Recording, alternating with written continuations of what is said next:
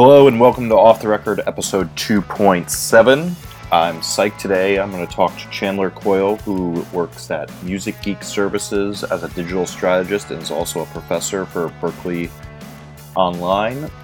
He also wrote a really cool book about what a lot of people are really kind of freaking out about as like being the best marketing tool right now, and it's shockingly Facebook.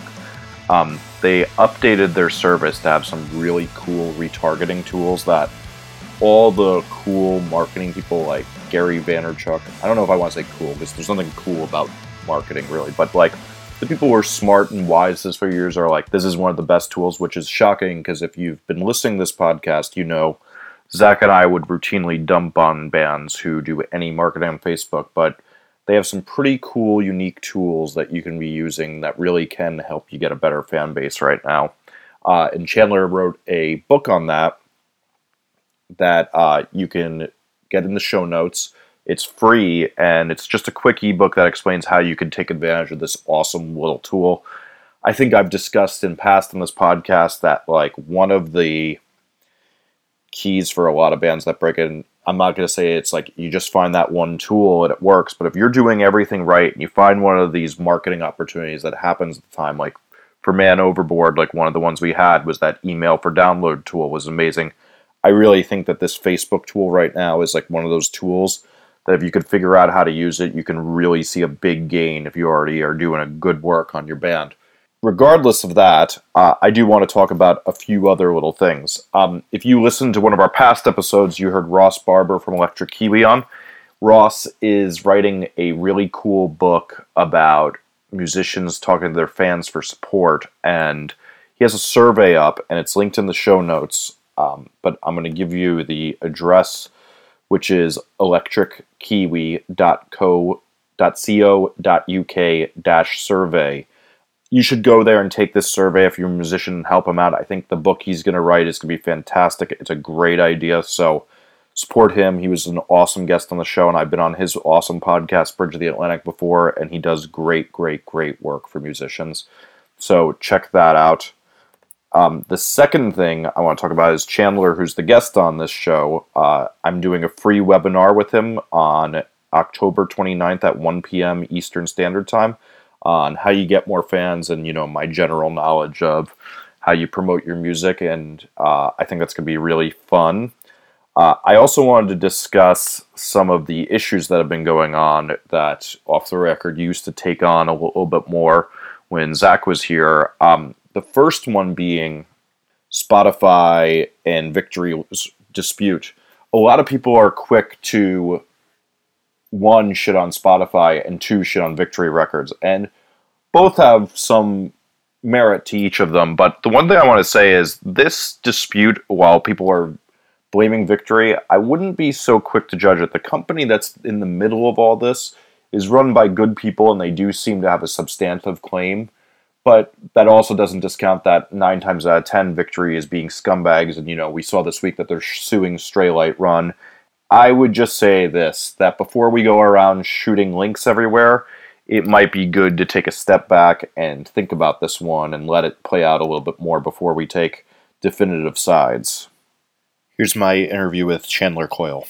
So your first job is you do a service called Music Geek Services where you do web development for artists. Can you tell me a little bit about that? And do I remember correctly that you used to also do a thing about topspin tips that I used to read as well? Well, Music Geek Services was founded in 2008 by my brother Jay, who I work with on some projects. It's mostly his entity, Music Geek Services, and I'm his technical expert. So whenever a project comes in related to either partially or wholly relating to internet stuff, it gets put in my lap. And so we've done everything from build offer pages for direct fan campaigns, and we also do websites.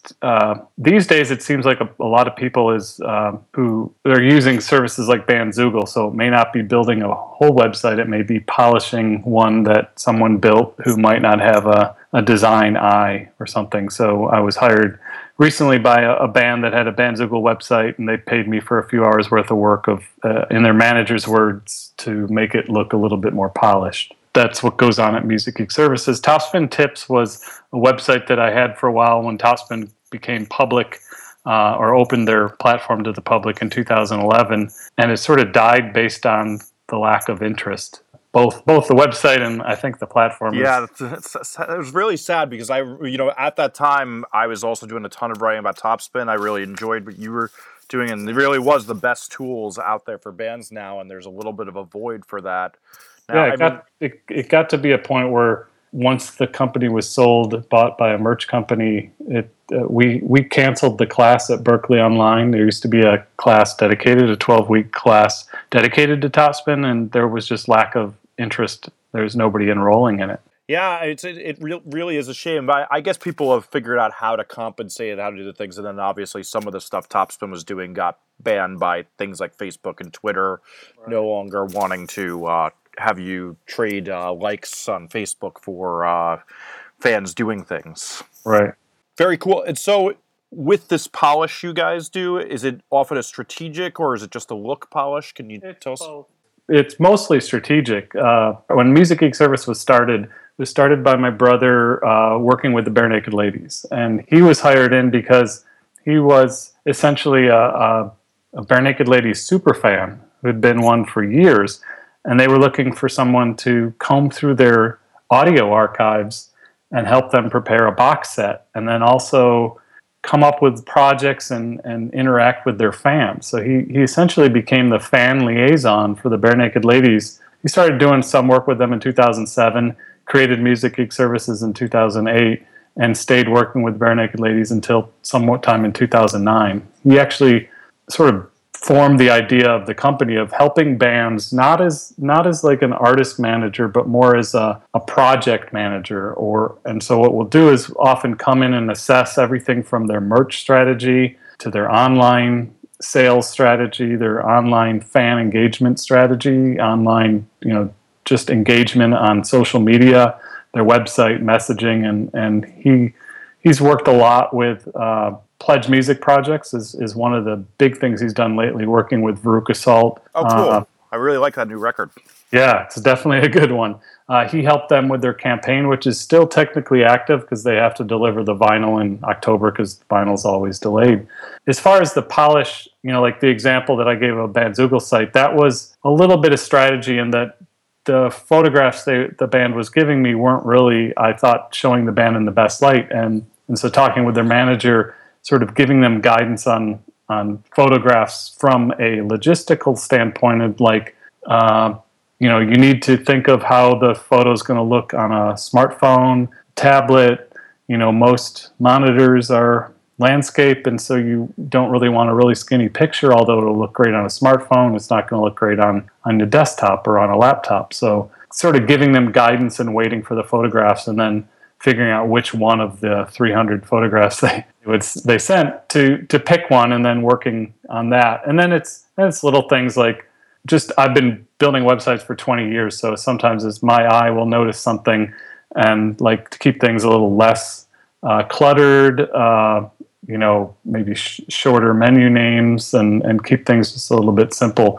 The other thing, it's probably addressed by many people who build websites, but sometimes you're serving two audiences. And in the case of an artist, you're serving fans who are coming to check you out and, or find latest news, but you're also serving industry people who are coming to maybe book you for a gig or inquire, about you, or maybe they're looking for artists to manage or something. So it's a struggle with some newer artists tend to want to make their site really heavy on the industry. And from my perspective, is sort of as a fan advocate, is reminding artists that you also have to remember to serve the fan.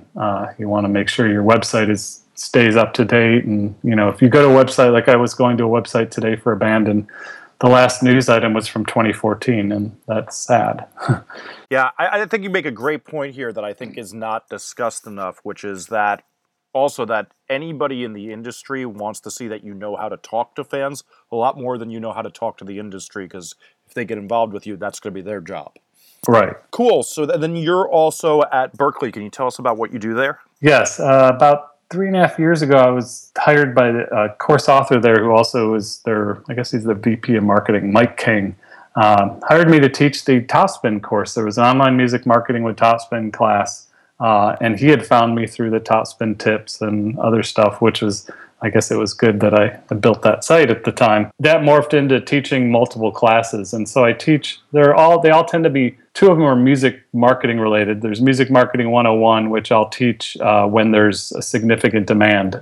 Actually, my brother teaches that as the primary instructor. I got him a gig after praising how fun it is to teach via Berklee. And my main course is online music marketing, which is called the Direct to Fan class. We talk a lot about middle-class musicians, direct-to-fan, touch on like the direct-to-fan platforms from Bandcamp to Topspin or StageBlock. And then I also teach music business structure and strategies, which is an MBA level class that Berklee offers through Southern New Hampshire University. So you can get an online MBA in music business, and I teach two classes. One is music marketing strategies, and then the music business structure and strategies. So the music marketing strategies is very similar to the online music marketing, and then the Music Marketing 101 class, but just at an MBA level. And they're online classes. They're 12 weeks. They're usually about 20 students per section, so they're really manageable. And we do weekly lectures where it's more like office hours, where the students and I were able to talk for an hour. Sometimes I'll have industry guests. We've had Benji Rogers from Pledge Music. We've had Jimmy Chamberlain of the Smashing Pumpkins, the drummer, on as a guest. We've had the founder of Noise Trade. We've had musicians come on and talk about projects that they're working on, but usually trying to focus it related to that week's lesson. So it can be like, here's what we're going to teach you, and then here's someone out there doing it currently that can talk about a particular project and sort of like a live case study. Yeah, there's a bunch of musicians who come through my studio who are doing those programs, and they always seem to be really psyched, and some of the better informed ones I encounter. So I think you guys are doing a great job. So one of the reasons I want to talk to you is, one, you do one of my favorite parts of getting an email, which, is very rare these days when you're happy about emails. You do a weekly newsletter of links of what people should be reading a little bit on the music business, where I encountered something else. But why don't you tell us first about the newsletter? I'll tell you why it started, because it's sort of an interesting story. And I've been teaching for a long time, and I would do every week, probably almost in some cases, overwhelming the students with so many great resources and slowly learning how to curate it, sort of just saving the posting of links for something that really is worth sharing. So I started to essentially post, like, it was probably a couple times a week. I would say, here are the things that I've been reading the last couple of days that I think you should check out. And at the end of the course, the students would say, I'm going to really miss the information that you shared with us every couple days. So I started the newsletter and encouraged students to sign up at the end of class, and switched it to the point where I was putting it out and having students sign up at the beginning of class. And now I've been doing it for about 18 months. There's probably approaching 1,000 subscribers. So it's not a huge list, but it's interesting. It's global. Every newsletter, I used to do it daily, and that got to be a little bit overwhelming. And people would say, listen, it's very valuable, but I don't have time to read it all. So it probably a weekly thing because I started to ask some of my more supportive people, like, would you be upset if I switch back to a week? So what I do is I spend the week, as you're traversing Twitter and the internet in general, and I have my Feedly reader that I just start to save articles, and then usually it's sort of like curating a playlist, and that's things start to happen. And my hope was to write original stuff every week. That obviously sometimes I just have a writer's block or don't have the time to put something together. But I think it was a week or so ago I decided to write something on Periscope. And surprisingly, Bruce at Hypebot picked that article up, and it has a lot of interest in people as they're discovering Periscope. But usually it's trying to stay towards the DIY musician. So it might be useful to a lot of your listeners, and that for me, it's a way to share information that I'm looking at myself. It serves the students, but it also is a great way for me to grow a community. I realized I was teaching a lot of people, but not staying in touch with them. And so now, if somebody hits reply, as even you did once, you hit reply on the email, it comes right to my inbox, and I get, some newsletter issues will go out and I'll get no replies, and then one week I think I got 10 people replying. They're either questions, opportunities, podcast interviews, just all these things. And so I've, said, oh, this is something I can do. The other cool thing about this whole newsletter is I'm able to finally put myself inside the problem of trying to build a mailing list, of using these widgets, of using services like MailChimp, because I'm not a working musician at this time. I'm not out there putting my album out like Chris at CD Baby. He's able to write about doing a pledge campaign because he's in the middle of a pledge campaign. So I said, this is a great opportunity. I can watch when people unsubscribe. I can check open rates. So all the things I'm teaching in online music marketing, I can test those from a perspective of seeing what works in email services, and it also gives me an opportunity to check some things that aren't necessarily in the music space that might make sense in the music space, like the autoresponder series of emails where you send out, sort of drip out content through email. And talking with some people in the industry who work with artists, they're also exploring that. I saw even Dave Cusack wrote about the autoresponder series, and it's a case of like when somebody, a new fan comes into your mailing list, they sort of join in the middle of the conversation, where if they're a new fan, it gets a little weird because it's like qualifying fans might scare them off to begin with. But if you knew that they were someone who's new to you and maybe just discovered via one song, you could drip out information about them. It's almost like automating the process of becoming a fan. These days, artists are in a situation of just how do you entertain someone, especially an EDM artist who's just essentially not touring? How do they get them up to current with what they've been doing? So I've been exploring that and looking at things like Twitter lead generation cards. So I test a lot of things on myself, Facebook ads and all that, and then I'm able to go back and say, don't do Twitter ads, it's really expensive.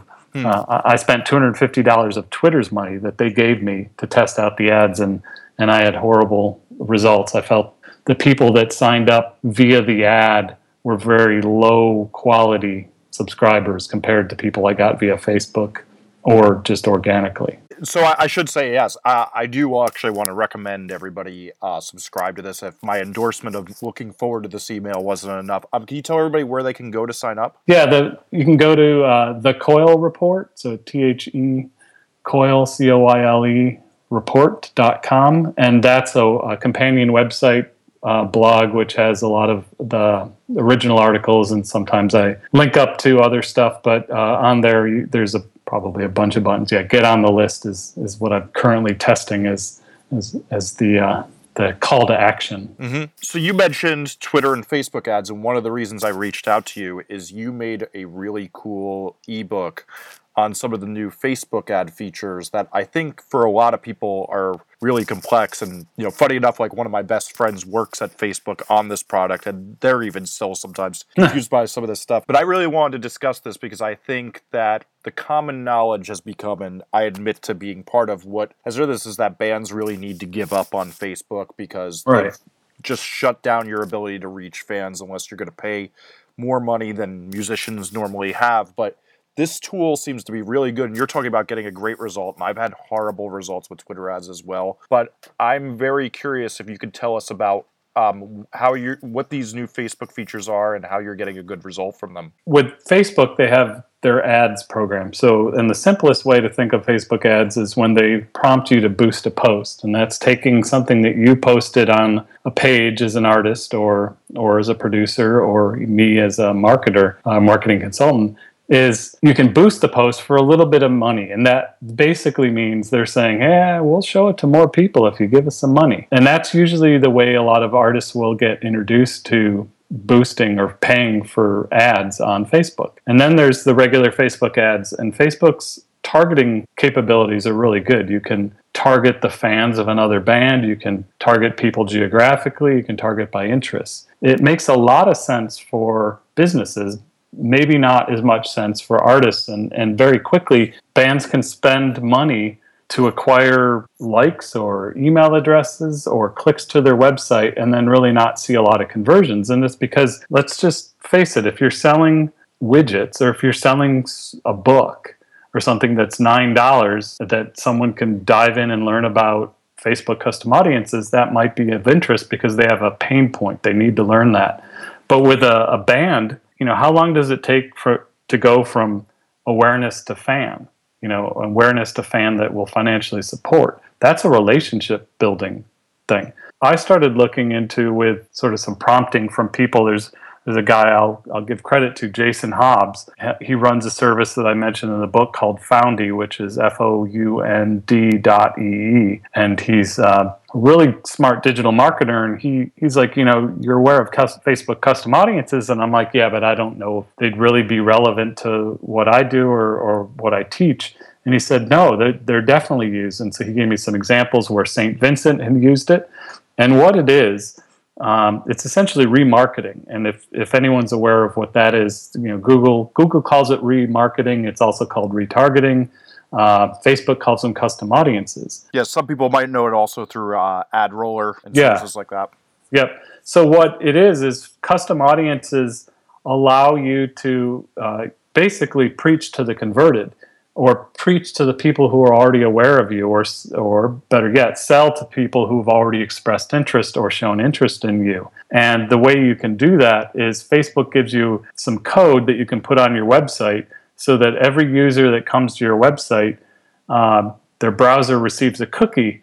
And so Facebook knows that they visited your website. So if Veruca Salt has their website cookied, which they do, is when somebody visits them, then they're put in this pool, the retargeting pool, or as Facebook calls it, a Facebook custom audience. And what that means is down the road, after you let that pool build, Veruca Salt's marketing team could target those people with an ad or a different ad. Because, as you know, like the sales funnel or the sales and marketing funnel is that, awareness is up at the top. First, you need to make someone aware of a product. Then you need to, give them some information, a product. There's then the decision phase and then the action phase where they actually maybe buy the product or sign up for the service. So it's not instantaneous.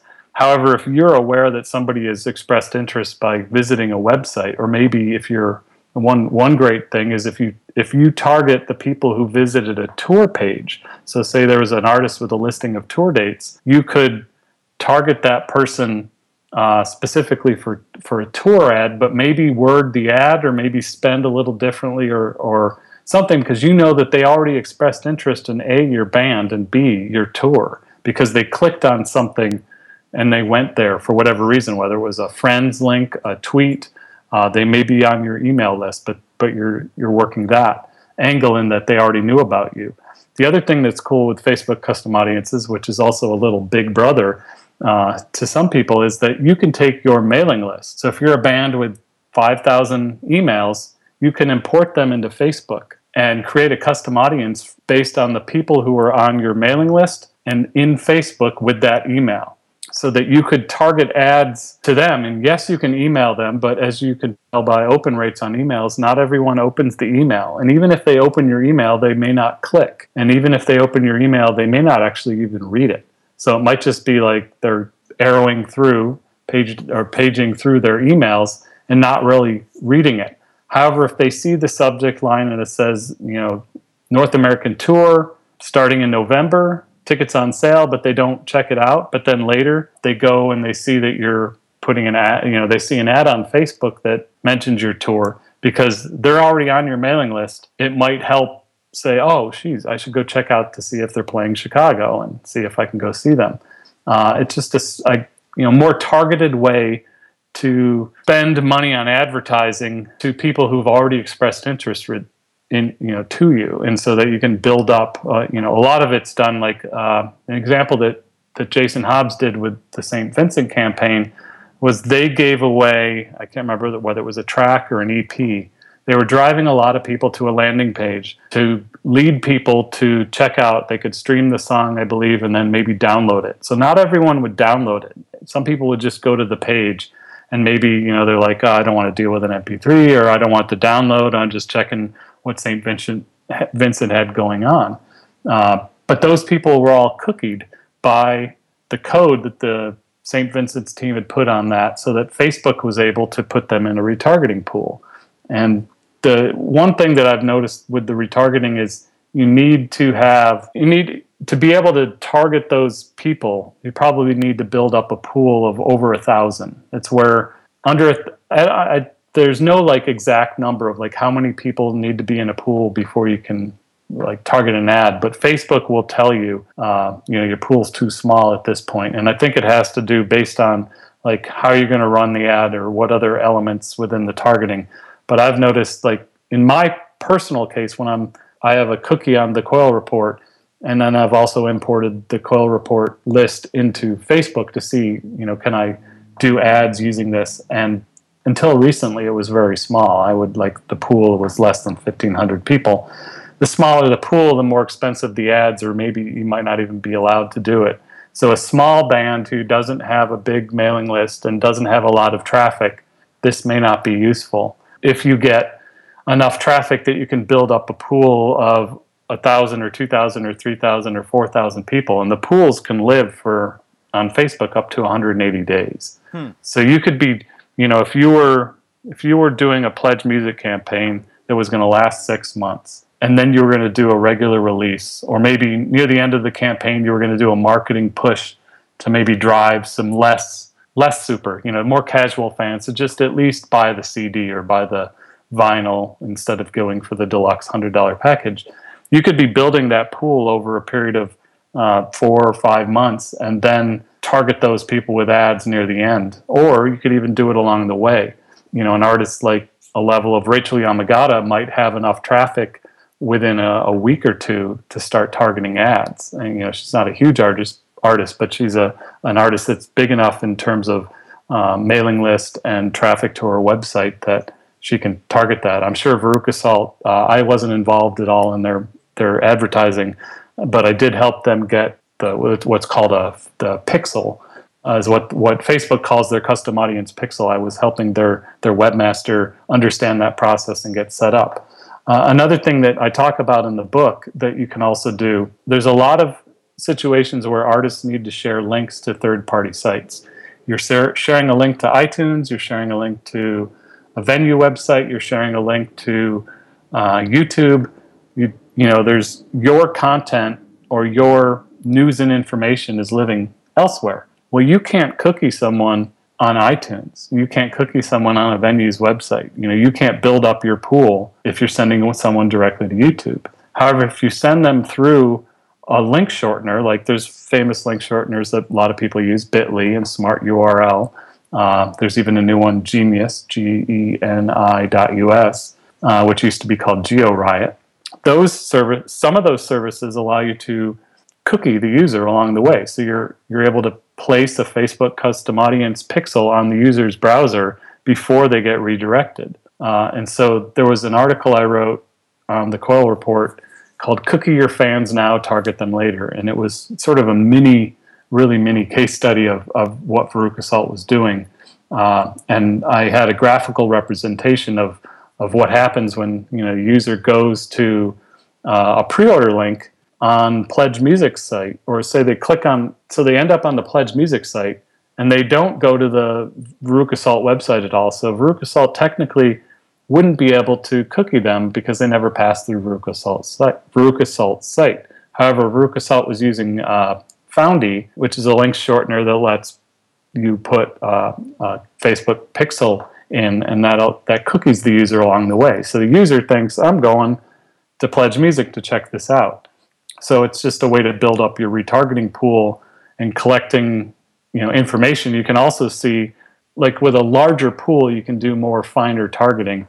There would be a good example is if you use separate links for, say, there was an artist who was they were giving tracks out to radio stations, and the radio stations were they like the free direct downloads. They don't like the email for media. They just want their listeners to be able to go to the radio station website and get the download.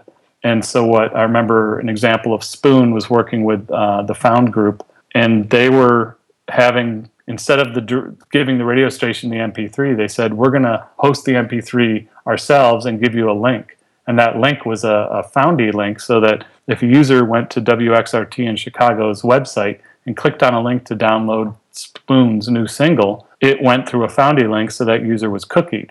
Later, they were able to target that through Google AdWords or Facebook, knowing that that person went through the WXRT site. So they're either someone who's likely to be in Chicago or be interested in seeing a concert in the Chicago area. So if they might run an ad that's specific to that, or they might run an ad that's specific that mentions that song that was downloaded, or maybe featuring that or something. So just sort of like data analytics through advertising and tracking.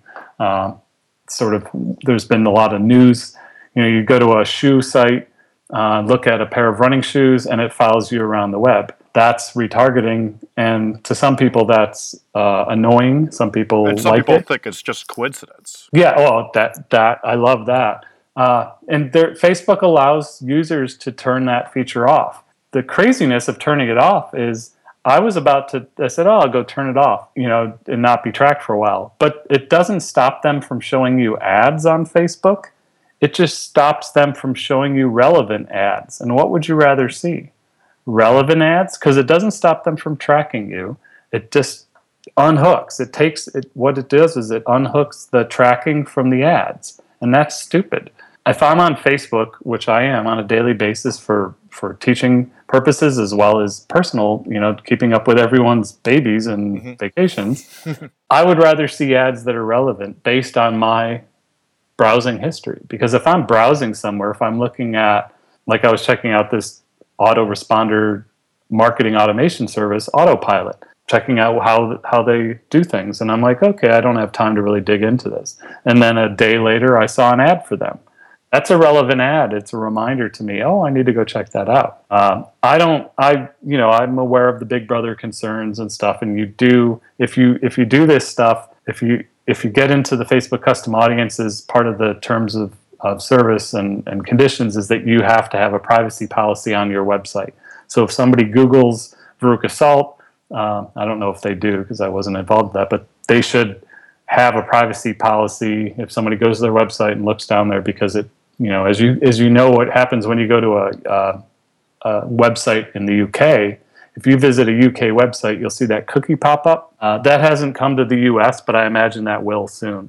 And in that case, the user is very much aware that the website is collecting cookies. In the US, you may not be aware. However, once you are aware, you want to know what they're doing with it. So they should have a privacy policy on their website. That's very cool, and that was an excellent explanation. So I have one question even for myself. So you were talking about people not opening emails, which is obviously something people get more and more scared of as Gmail makes more of these filters that keep your mailing list from coming through. I think this is very cool for people who get missed out on that, of that you got their email address, but they're not opening. Have you seen any effects and greater effects from doing this? Because traditionally everybody talks about how, email is usually 5 times better than Facebook marketing.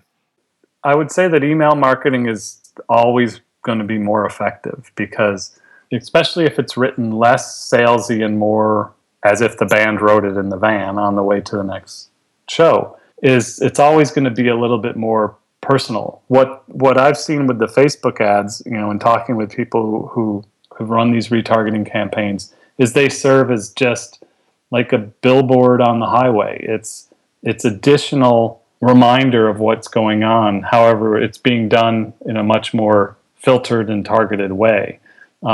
I do see, I've noticed on my mailing list, is people who are really excited to get my emails lose, and say I connect with them down the road 6 months later for whatever reason, and they're like, I haven't been reading your newsletter because it goes into my promotions tab and I just forget that it's there and it gets buried under the other promotions. And that's probably going on with a lot of bands. Anyone who uses Gmail, and it's a plus if you're using it, but it's also a bummer if you're used to have open rates of significant numbers. I remember working with some artists when they announced their Topspin pre-order a couple years ago, and they were seeing like 70 or 80% open rates on a list with 10,000 or 20,000 people. That's a significant number of opens. Mm-hmm. My email list averages about 30 to 40% opens, and I'm frustrated with that, but I'm told it's not bad. It's actually pretty good. And I know, talking with some other people, they get their list get like 10 to 15% opens.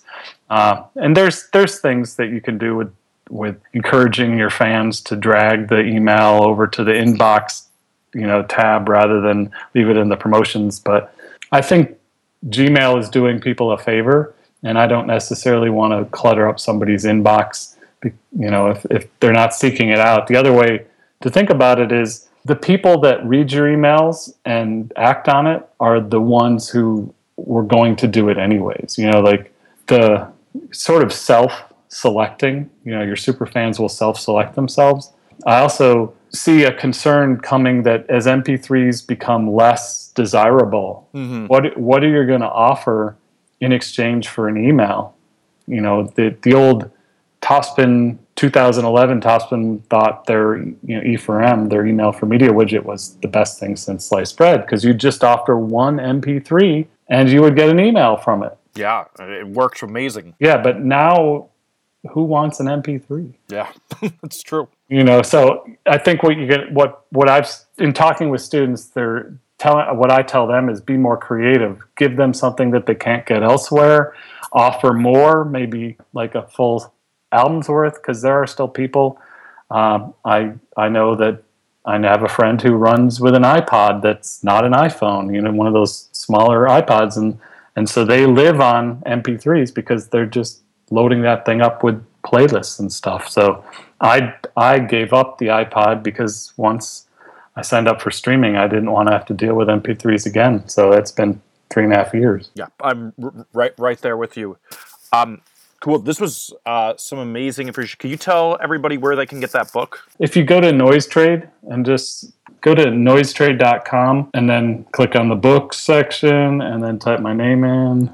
I should have a URL set up, but I don't. But I can give you, basically I have 2 books up there. Benji Rogers and Mike King did a video series, and they had me write 4 articles for the Pledge Music blog, and we converted that into an ebook. So there's that one. And then the book that we're talking about is the full name is A DIY Musician's Guide, Facebook Custom Audiences, A DIY Musician's Guide. And it was essentially me doing a pretty in-depth, way too long 42-page tutorial. I did it that way because what I've been told by the students is it's a really hard to wrap your head around concept. Mm-hmm. When I say go set this up, they sort of get lost. So this was sort of helping someone up to the foundation level. As far as running ads and stuff, I don't even touch on that. This is really just installing a pixel on your web, creating a custom audience, installing a pixel on the website, exploring things like Foundy and some other stuff. It actually was originally a series of blog posts that when I decided to update it, rather than redo the blog post, I decided to create an ebook. Right. So, yeah. And, I think the true testament to this is, and I'll probably just add this to the intro, but you're seeing every marketing geek, whether it's like the Gary Vaynerchuks, they're all saying this is one of the best marketing opportunities they've seen in years. So I think this is a really important thing for people to learn. Yeah, it's something I think, like right now it's still relevant. There's definitely some privacy concerns and whether cookie changes. There's whether or not each band will be served well by spending money on Facebook ads.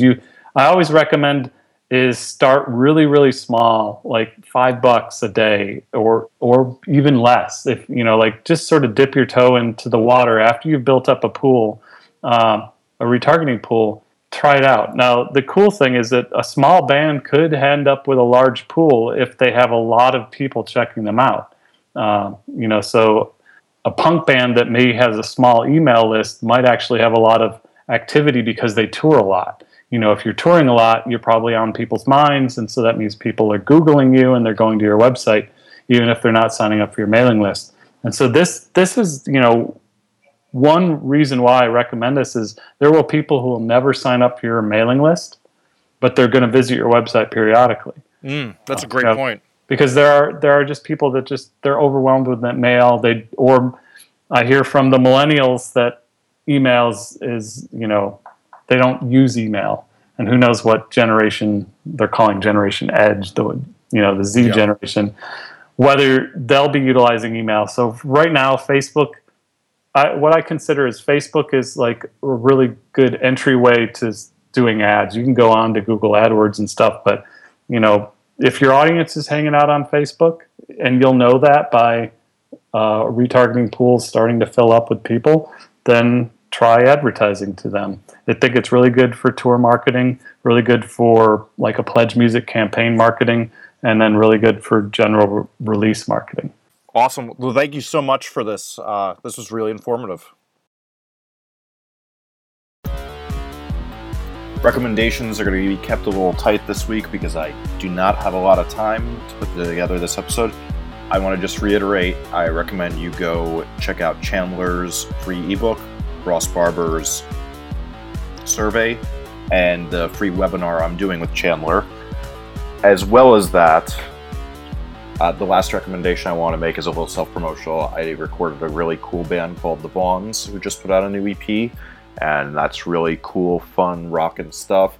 And the first song from the Leftover Crack record I just mixed is finally up, and it features Jesse Michaels from Op Ivy on guest vocals, and you can find that over at Noisy if you do your Googles.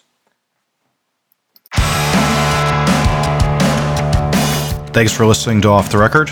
If you enjoy the show, the best way to say thank you is to share this episode on social media, whether it's your Twitter, your Facebook, your Tumblr, your whatever, and just tell your friends. We just want the word to spread. If you'd like to follow us on Twitter, it's at OffTheRecordFM. You can get show notes, explore old episodes at offtherecord.fm. If you think we should be talking about something, please let us know with the hashtag TellOTR on Twitter, or ask us via Tumblr at offtherecord.fm. This episode was produced by Jesse Cannon and Ashley Aaron. Thank you so much for listening. We'll be back next week.